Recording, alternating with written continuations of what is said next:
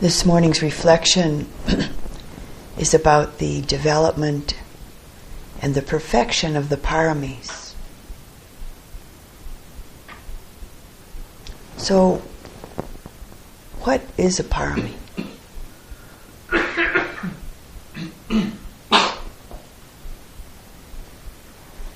Paramis are the accumulated forces of purity within the mind and heart.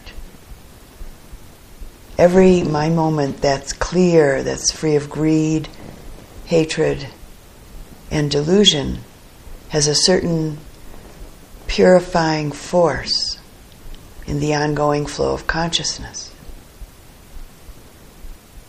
And each of us in our long evolutionary process has accumulated many of these traces or forces of purity within our mind and heart.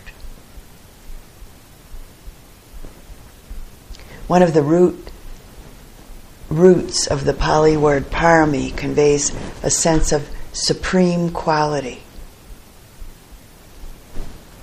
And that's from the Pali word parami.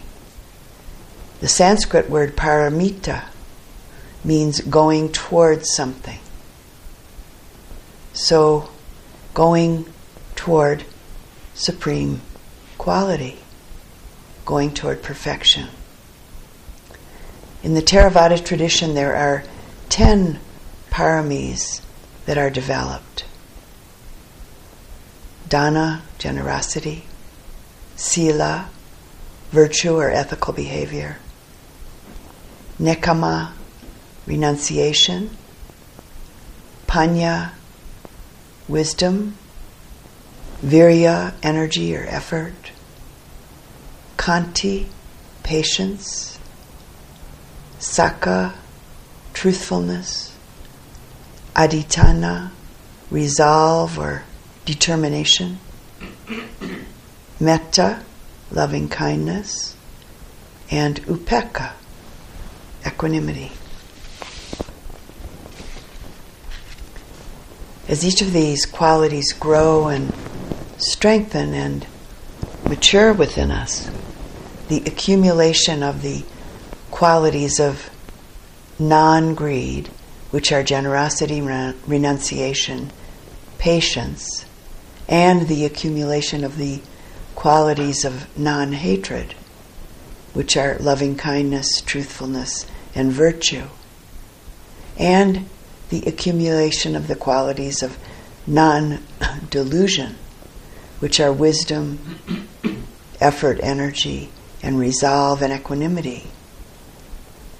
As each of these qualities grow and strengthen in us, they become very forceful and result in many forms of happiness, contentment, and a sense of well-being in relationship to the most basic worldly sensual pleasures, all the way through to the highest, most refined happiness of the awakened, liberated heart and mind.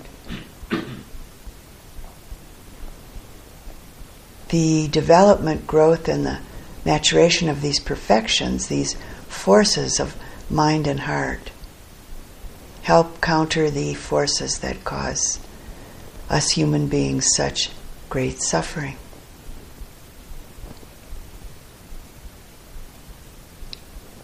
This aspect of the training of the mind is an essential and powerful and necessary aspect of our practice of moving towards liberation. As these qualities grow, deepen, and get more and more refined, they're incredibly powerful causes of all spiritual accomplishment. It's said that the ultimate perfection of the Paramis is the perfection of all of the qualities of the mind, the heart, of a Buddha. The nature of the Paramis can be understood as of two basic aspects. The first being the paramis related to the purity of conduct, the purity of action, our way of being in the world. Conduct on its everyday in its everyday worldly aspects. And these are the paramis of generosity and virtue, renunciation, effort, energy in meditation practice, truthfulness, and resolve to practice. The second basic aspect of the paramis is related to the purity of wisdom, of understanding, insight, both in relationship to everyday worldly life and the wisdom, the understanding and insight of the deepest liberating kind. The second aspect of the paramis includes the paramis of panya, wisdom, patience, loving kindness, and equanimity. And of course, all of the paramis are interrelated and so bring each other to light over and over again. Our practice itself, in its process, is the practice and process of purification. The path of practice that leads one towards liberation. Samatha, concentration, vipassana, insight, and other specific practices such as the Brahmaviharas, metta, karuna, mudita, and upekkha. It's all called the path of purification.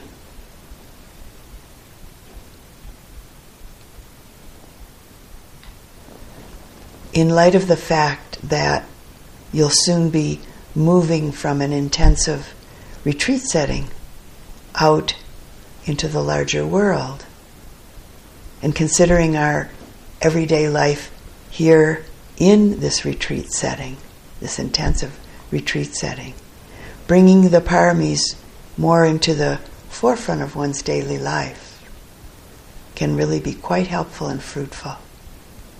It can be a potent aspect of our practice.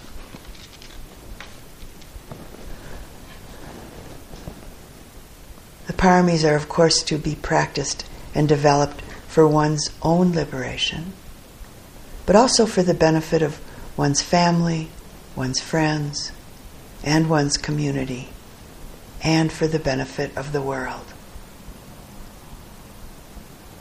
One aspect of the blossoming and potential perfection of these qualities of mind and heart is that there's something to work towards, to practice towards benefiting others with no self-interest. The mind, the heart, liberated from all self-centered concern. So, no greed, no hatred, no delusion, which is, of course, without a doubt, a great benefit for everyone, and oneself very much also included.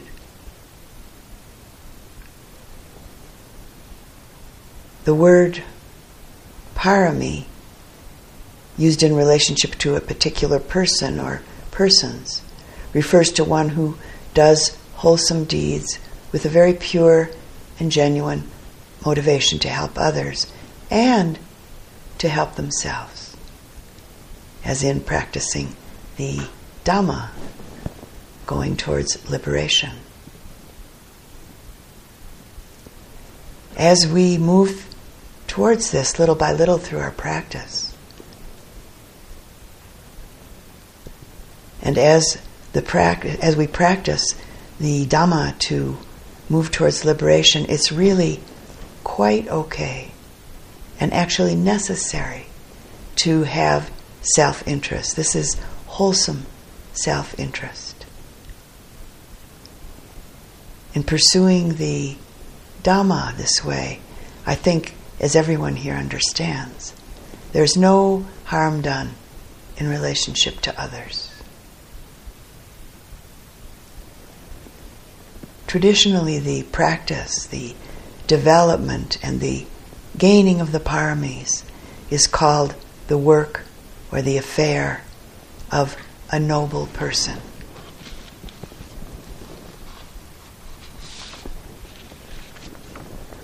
So just to repeat the 10 paramis once more. Dana, generosity. Sila, virtue, ethical behavior. Nekama, renunciation. Panya, wisdom. Virya, energy or effort. Kanti, patience. Sakka, truthfulness. Adhitthana, resolve or determination. Metta, loving kindness. And upekkha, equanimity.